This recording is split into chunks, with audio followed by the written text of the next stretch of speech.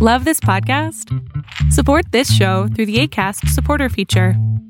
It's up to you how much you give, and there's no regular commitment. Just click the link in the show description to support now. Millions of people have lost weight with personalized plans from Noom. Like Evan, who can't stand salads and still lost 50 pounds. Salads generally for most people are the easy button, right? For me, that wasn't an option. I never really was a salad guy. That's just not who I am. But Noom worked for me. Get your personalized plan today at Noom.com. Real Noom user compensated to provide their story. In 4 weeks, the typical Noom user can expect to lose 1 to 2 pounds per week. Individual results may vary.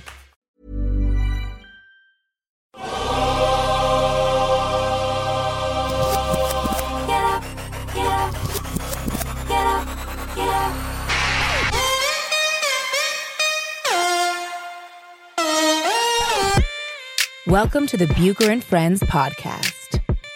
Here is your host. Let's send it over to Rick Bucher. Rick Bucher.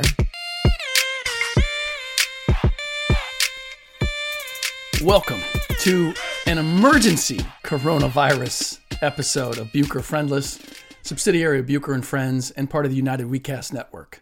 I'm Rick Bucher. You can see me on FS1. You can hear me on Fox Sports Radio. And yes, you will be able to read me soon. If nowhere else, the memoir that I wrote with former Blazers power forward, former Heat, Sacramento Kings power forward, Brian Grant, about his life and times and now his battle with young onset Parkinson's. That will be coming out in April. Look for it. You can also follow me on both Twitter and Instagram at Rick Bucher. I'm a lot of places, but there's only one place you can hear me talking about story angles and perspectives that you are not likely to find anywhere else, primarily but not exclusively involving the NBA, and that is here. And as I said, it's an emergency pod because, as many of you well know, we had the first interesting event in the NBA occur this season. The trade of disgruntled guard James Harden from the Houston Rockets to the Brooklyn Nets, the place that he wanted to be, that he first said that he wanted to be. James Harden got his way. And that's going to be the essence of this pod, because the rest of it really is unformed. And I've certainly had enough opportunity to talk about what it means. Where does it put the Nets in the big equation? Should the Lakers be afraid? Should LeBron be concerned? But I want to get to something that I think is universal among everybody. Look, when the trade first broke, I knew that it was time for an emergency pod. And then my duties on TV and radio, etc., had me in enough places. I thought, well, okay, what's the urgency? And great minds think alike, and great minds also nudge each other. So to Bailey, who I assume is an avid listener, she's the first one to put it out there on Twitter that she was looking forward to me getting on the mic and talking about this. Well, it inspired me to go with my first instinct and say, yes, this is something that I do need to address. Now stay with me here because, as I said, I'm going to talk about the universal disgruntlement, unhappiness that I'm hearing from every corner in response to this deal being made. Whether it's my colleagues on TV and radio, or it's fans, or it's executives in the NBA. If there's been a common refrain among all of them, it's that I just don't like that James got what he wanted by doing what he did. And what fascinates me about that universal reaction is that if we all feel that that's somehow wrong or unfair or shouldn't happen, why does it happen over and over and over again? I'm going to explain that in this podcast, why I believe that is. But in order to get there, I have to make a confession. I love sports. I suppose that really isn't a confession when you consider what I do and how long I've done it. But what I mean is I love playing sports. I love competing. I love working out.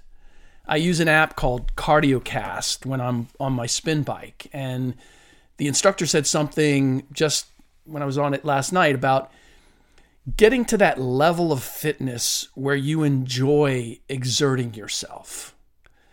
Now, I don't know how close I am to that now. I have moments, but although I've been playing sports since I was a kid, I distinctly remember having this Zen moment in college, playing soccer at Dartmouth.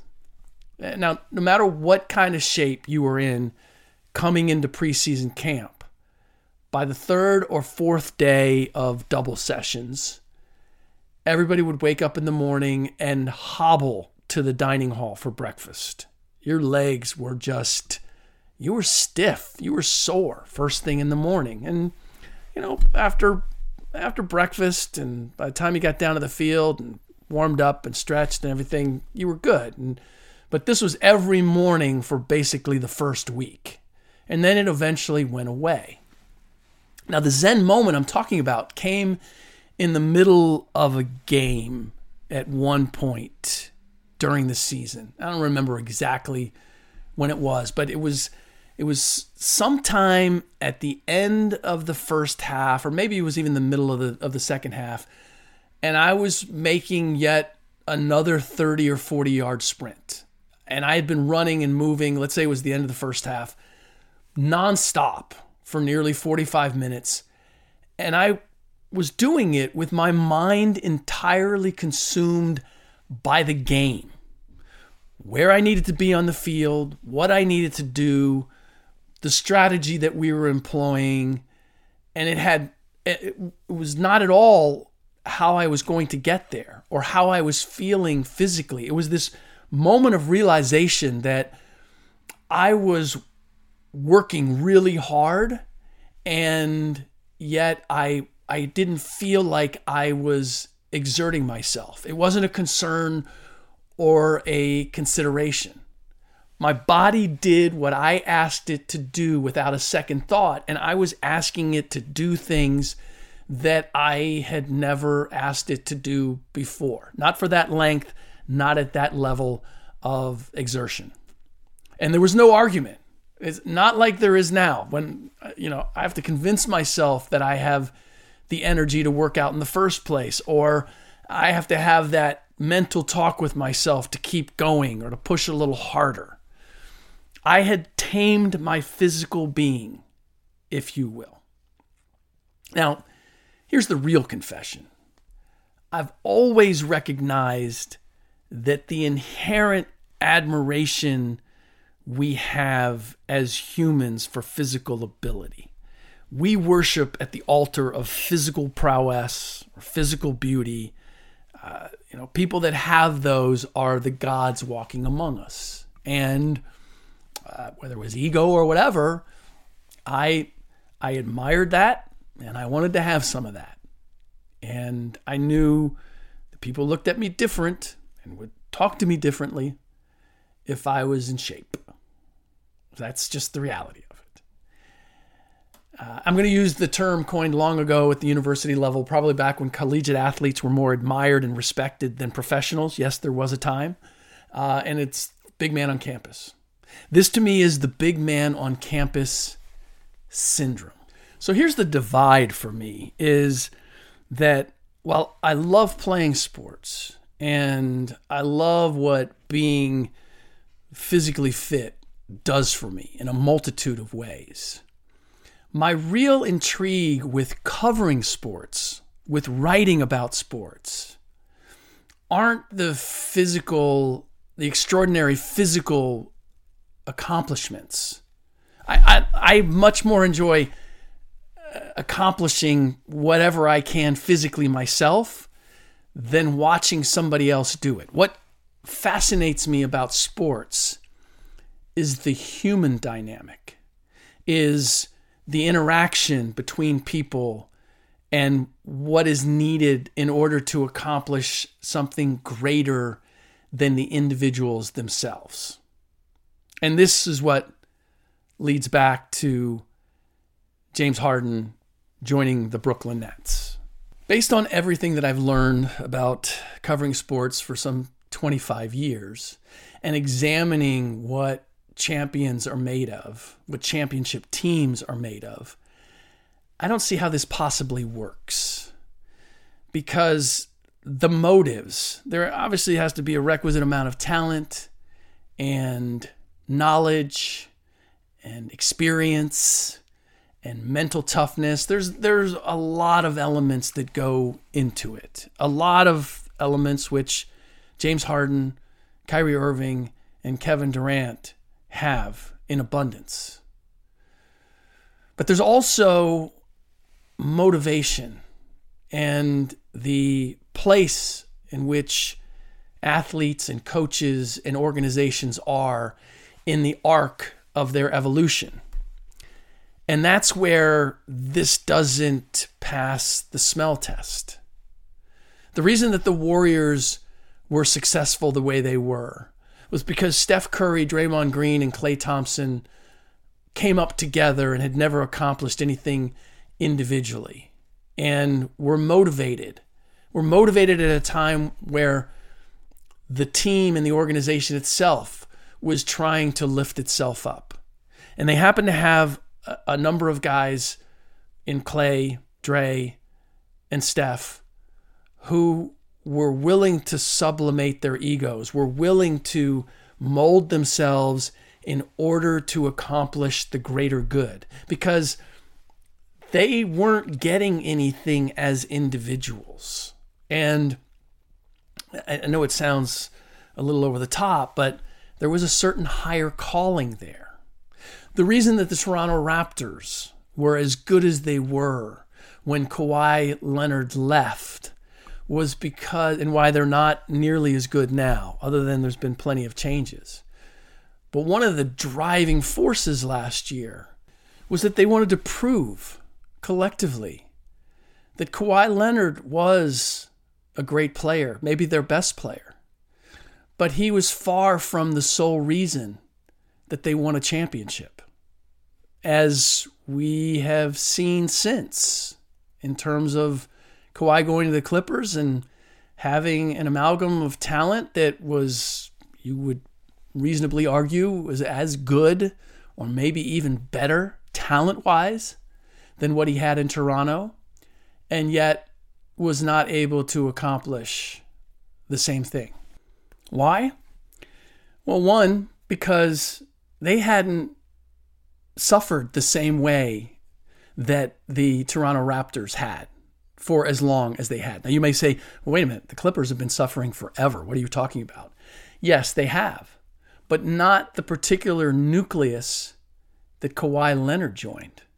It's a relatively new group compared to the years of disappointment that Kyle Lowry, Norman Powell, and DeLon Wright had endured. And then if you add Serge Ibaka, who'd been there for a few years before they finally broke through and found the combination that worked.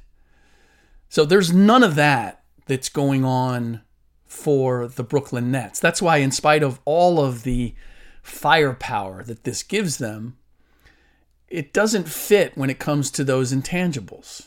KD already has a couple of championships. What's he looking for? He's looking for the opportunity to win a championship and be recognized as the driving force of that championship without question. He was at Golden State. Make no mistake about it. That's why he was Finals MVP. But he was never going to get that recognition if he stayed at Golden State. That's why he left. That's what he was looking for. This reminds me when KD and Kyrie went to Brooklyn, and Kyrie looking for the same thing. I want to be seen as the building block. He had been that in Cleveland. They didn't win. LeBron comes back. They win. But he wasn't really looked at as a building block. He was looked at as being fortunate that LeBron decided to come home. So he goes to Boston.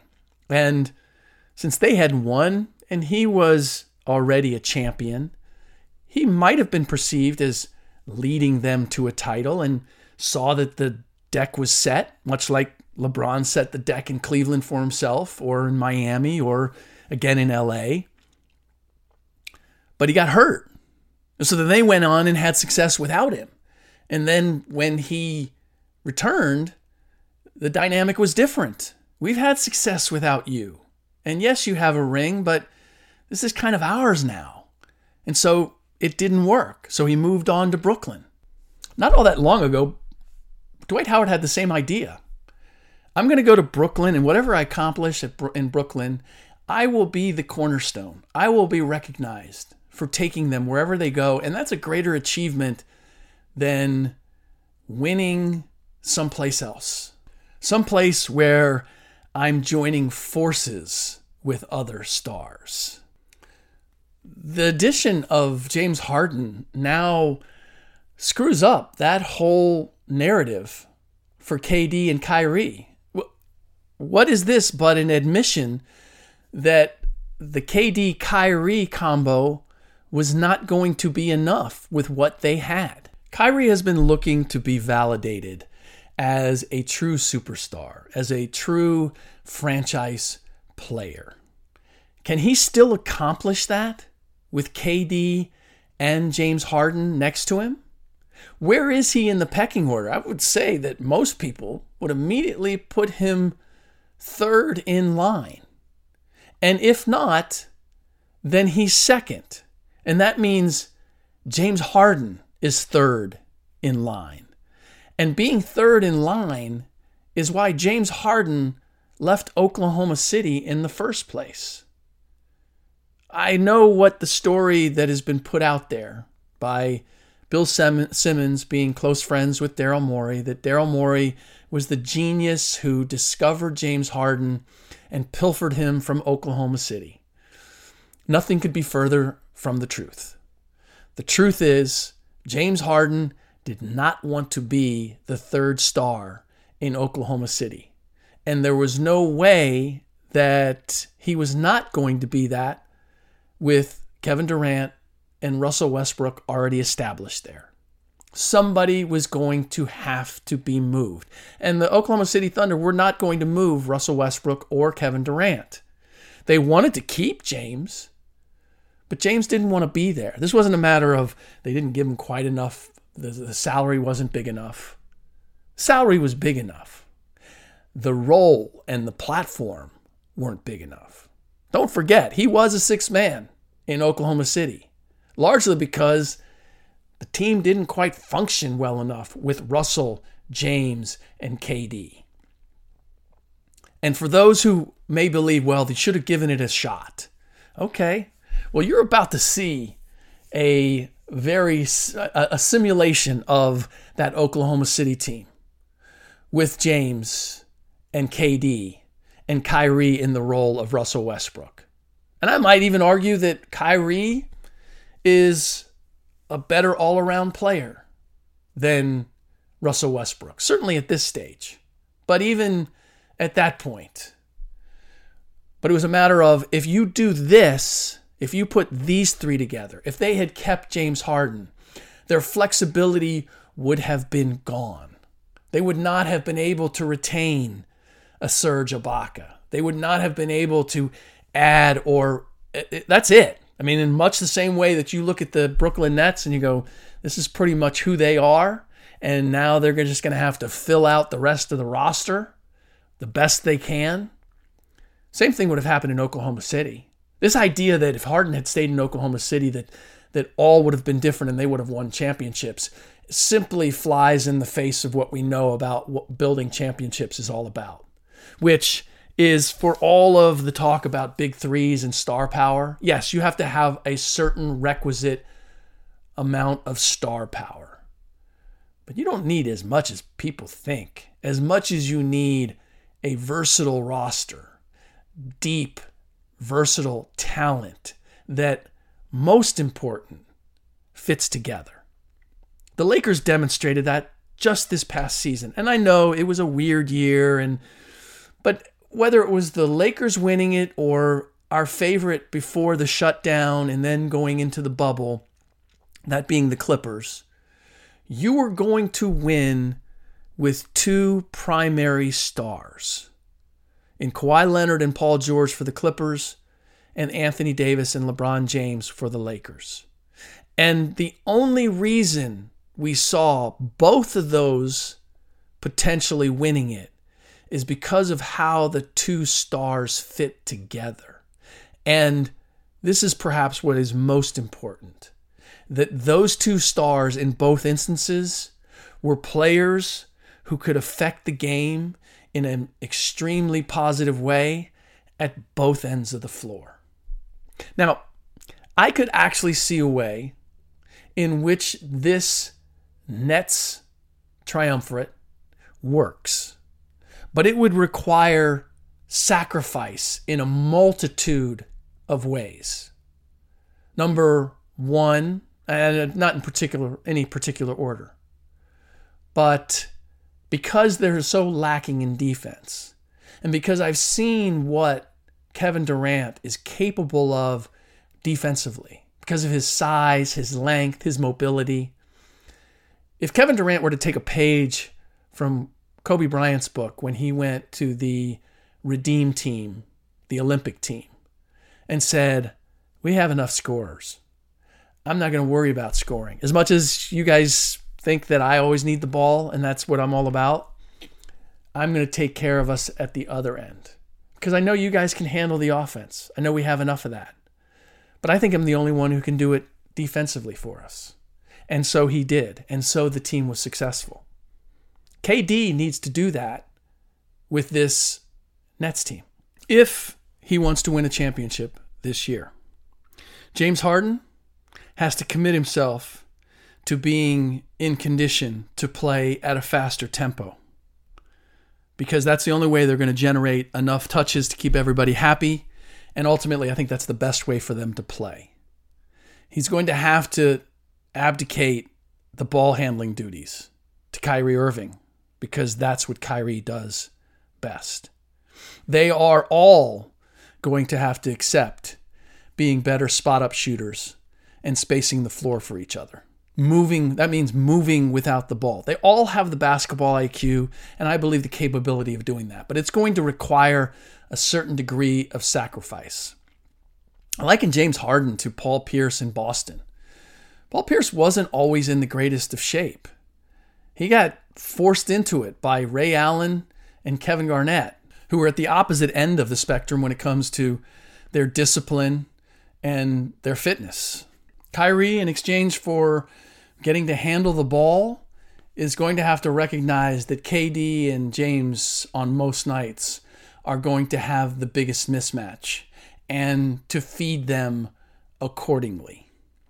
Are they all willing to make those sacrifices? Did they come into this thinking that way? Are they desperate? Are they desperate enough to make those sacrifices? It's not why originally KD came to Brooklyn. It's not why Kyrie came to Brooklyn.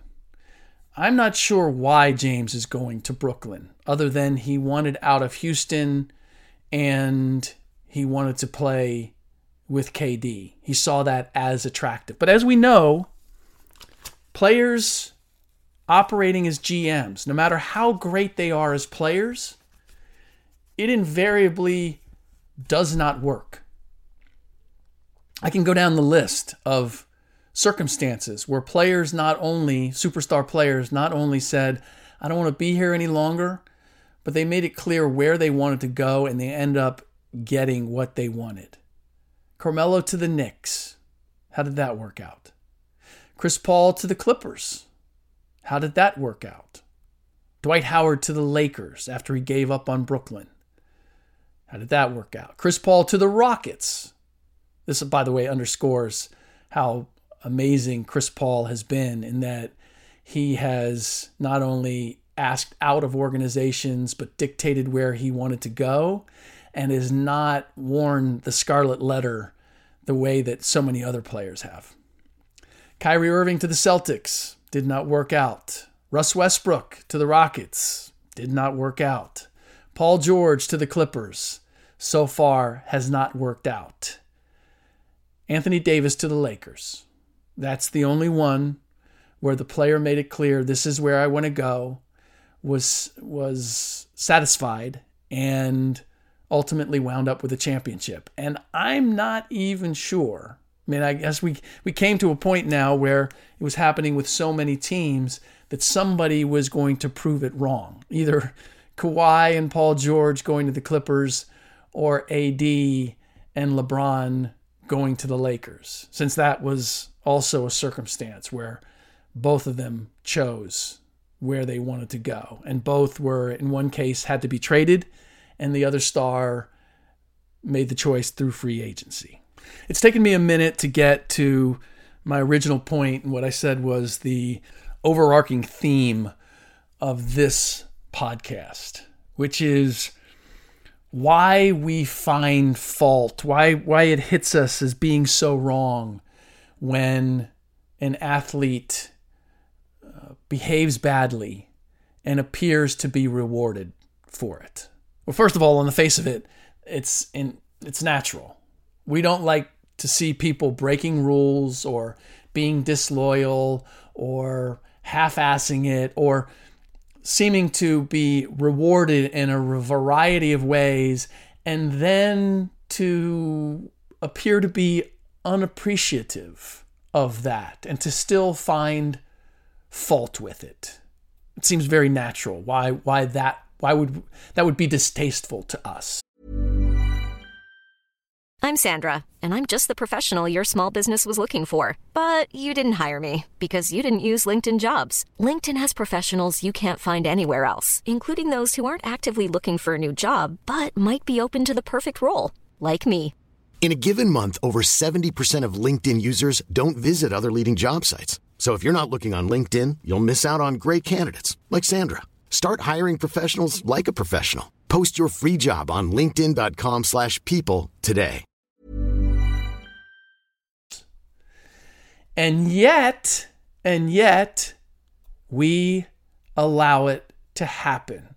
Not with everyone, but with certain people. And you know who those people are.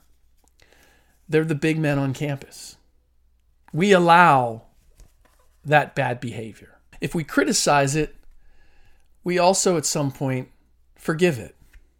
And I'll give you the same list of players who forced their way out and got what they wanted because they were dissatisfied with what they had been given. And this is doubles down, because I believe that we look at these stars, all of whom I've mentioned, and we look at, just look at Kyrie and James and KD. They've all got the supremely multi-million-dollar max contracts. They have the endorsements. They have the shoe deals. All of them have been very out front in displaying that they're living the good life and they're doing extraordinary things. They're enjoying extraordinary experiences, whether it's guest appearances on Billions or James Harden's wild fashions or Kyrie Irving and his expanding on theories of whatever. They've already been granted extraordinary license to live unfettered lives. So then when they have all that, and then on top of it, they appear to still be dissatisfied, that's hard for the average person to swallow. And yet we do, and we forgive them. And why is that? Because they're capable of extraordinary things. And this isn't just isolated. This isn't just applicable to athletes. Robert Downey Jr. went down the drain in his personal life and affected his professional life.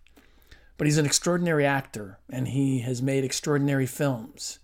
And when he finally got himself right and came out of it, we applauded him as much as we ever had.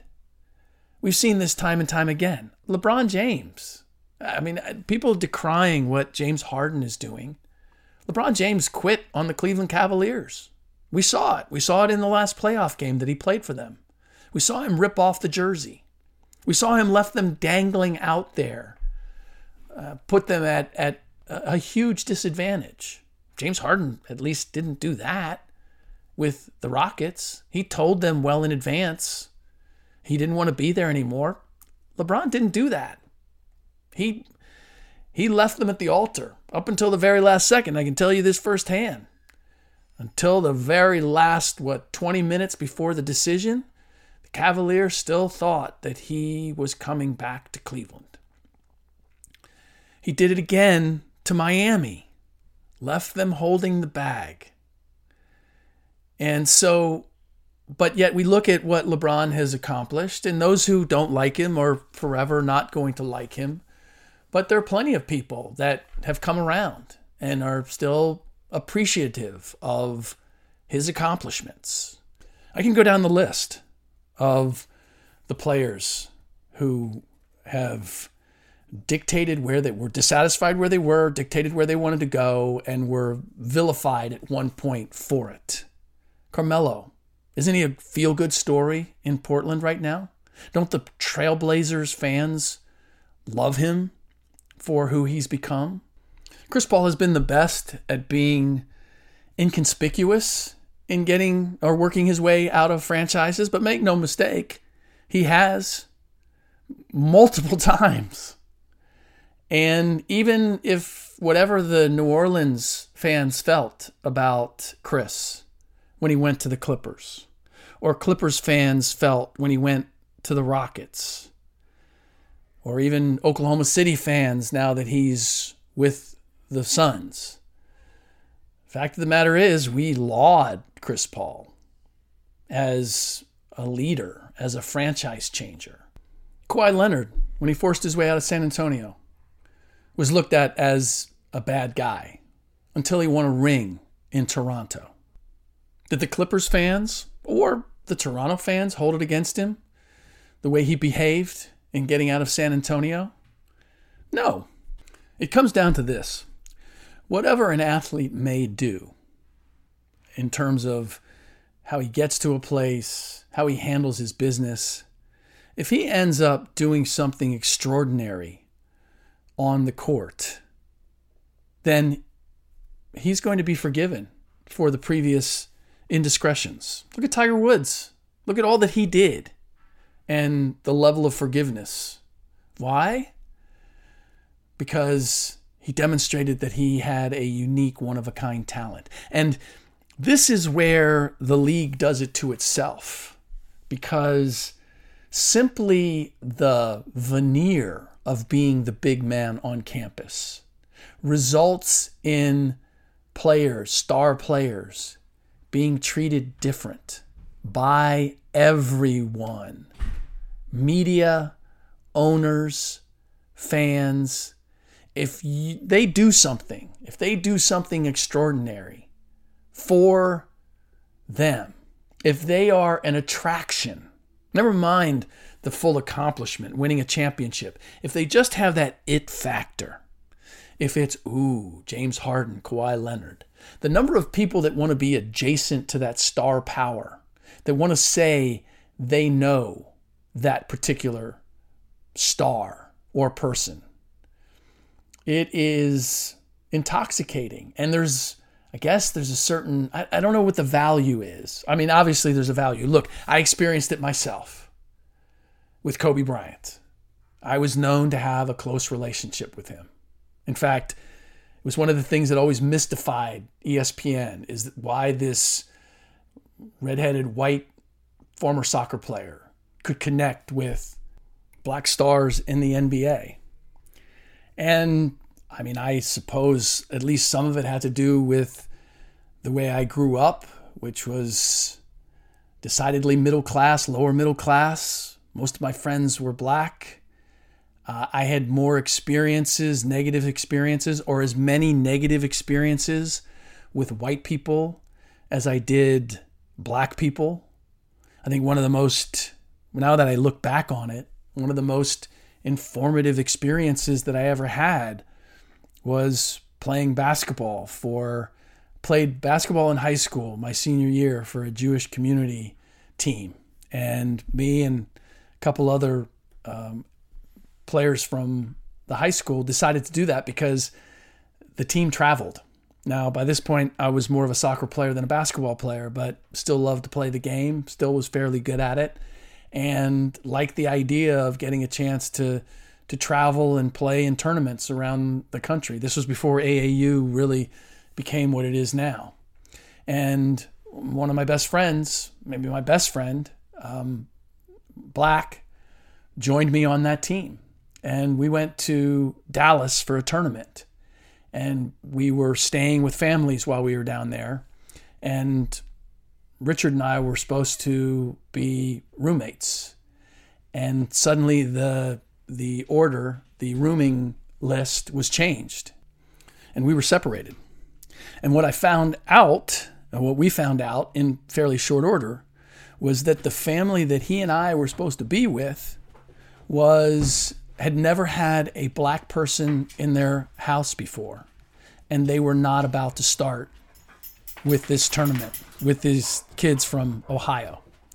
So, which was extraordinary to me. And this is a family that I ended up staying with. And in every other way, a normal, pleasant family. But they had a perception that to me was just extraordinarily, bafflingly wrong.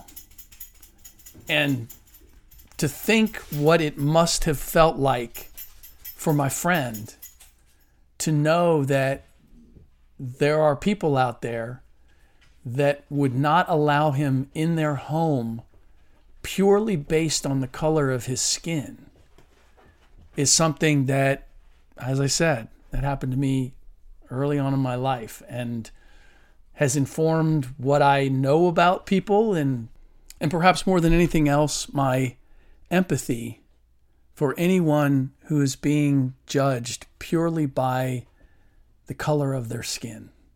It just seems like an abomination. So maybe that informs a little bit of why I've been able to forge the relationships that I have. I'd say the other part of it is that I'm not in awe of what they're capable of doing as basketball players. I'm far more interested in how well-rounded they are as people. And so their extraordinary basketball skill, and I guess this goes again from early on, being around people who were extremely gifted in one way or another, whether it was some of the people that I went to school with at Dartmouth or some of the musicians I've been around, and at the same time knowing how flawed they were otherwise, that they had been blessed with this one particular gift, and that it was almost a challenge to be able to be a normal person, to live a healthy, balanced life in spite of the fact that they were extraordinarily gifted in another way. I guess maybe that gets to the heart of it and why I've always felt that the problems that the NBA has when it comes to star power and the way players behave is largely because they've allowed it and in some ways encouraged it by simply wanting to be close to that bright flame of talent and everything that it attracts, that they will accept behavior and actions that are not esteemable. And I've just never looked at it that way.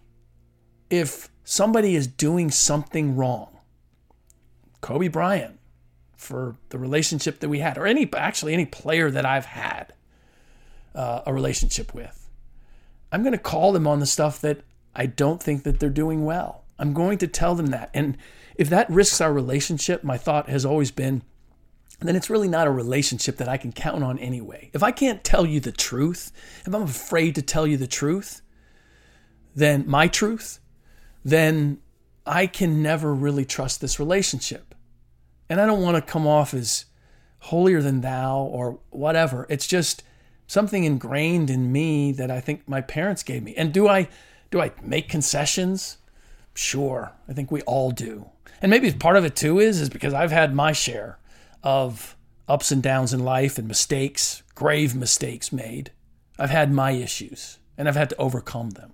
So I know that they can be overcome. And if I'm going to forgive myself, then I certainly have to forgive others. But I don't have to accept that this is just the way it is, that this is behavior that should be condoned or rationalized. I did plenty of that in my own life. James Harden ultimately did what he did because there's no downside. Kyrie Irving is doing what he's doing because there's no downside. There's no repercussion as far as they see. And in the immediate future, they're right. They're not going to lose money. They're not going to suddenly be out of the league. They're not going to be looked at different, ultimately, if they accomplish what they hope to accomplish as players. It's not going to ruin their career. But for me, it's not a matter of criticizing those moves. For me, it's admiring the Steph Currys and the Damian Lillards and the guys who stick it out. And in general, they stick it out because they also, let's face it, Damian Lillard knows that he has it good, and he knows that probably couldn't pull off what Kevin Durant is pulling off. Not in the same category. Steph, same thing goes for Steph. We're, as Chris Rock said, we're as loyal as our options. I think that's a paraphrase of what he said. And to a certain degree, that's true. So where does that leave us?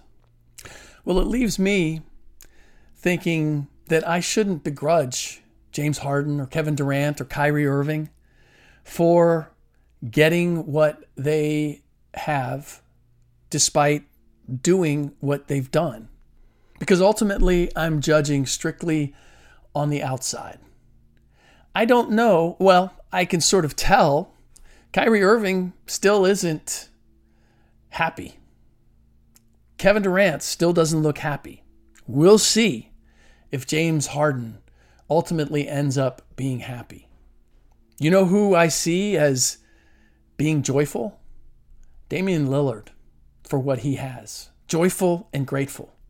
Steph, joyful, grateful. Nobody can give that, and nobody can take it away. That's what I'm going to try to keep in mind. All right, that does it for this emergency episode of Bucher Friendless, subsidiary Bucher and Friends and part of the United WeCast network. Please rate and review the show on iTunes or wherever you get your podcasts. Thank you to those of you who have. I want to keep that number clicking upward. It does matter in the big picture as far as the continued viability of this podcast. We will return to our usual programming schedule with a new podcast at the start of the week. And I do hope to get to either the Christian Woods suddenly emerging as a top player and or Pascal Siakam and what has happened to him in Toronto. I promised that for a couple of podcasts, and hopefully, short of something else once again bubbling up, that's where we will go. In the meantime, as always, thanks for listening.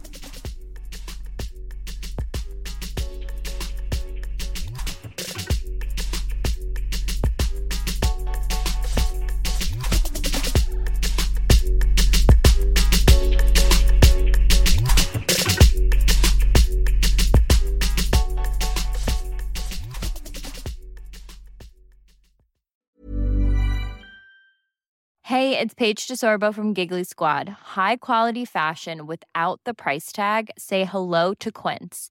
I'm snagging high-end essentials like cozy cashmere sweaters, sleek leather jackets, fine jewelry, and so much more. With Quince being 50 to 80% less than similar brands. And they partner with factories that prioritize safe, ethical, and responsible manufacturing. I love that. Luxury quality within reach. Go to quince.com/style to get free shipping and 365-day returns on your next order. Quince.com/style.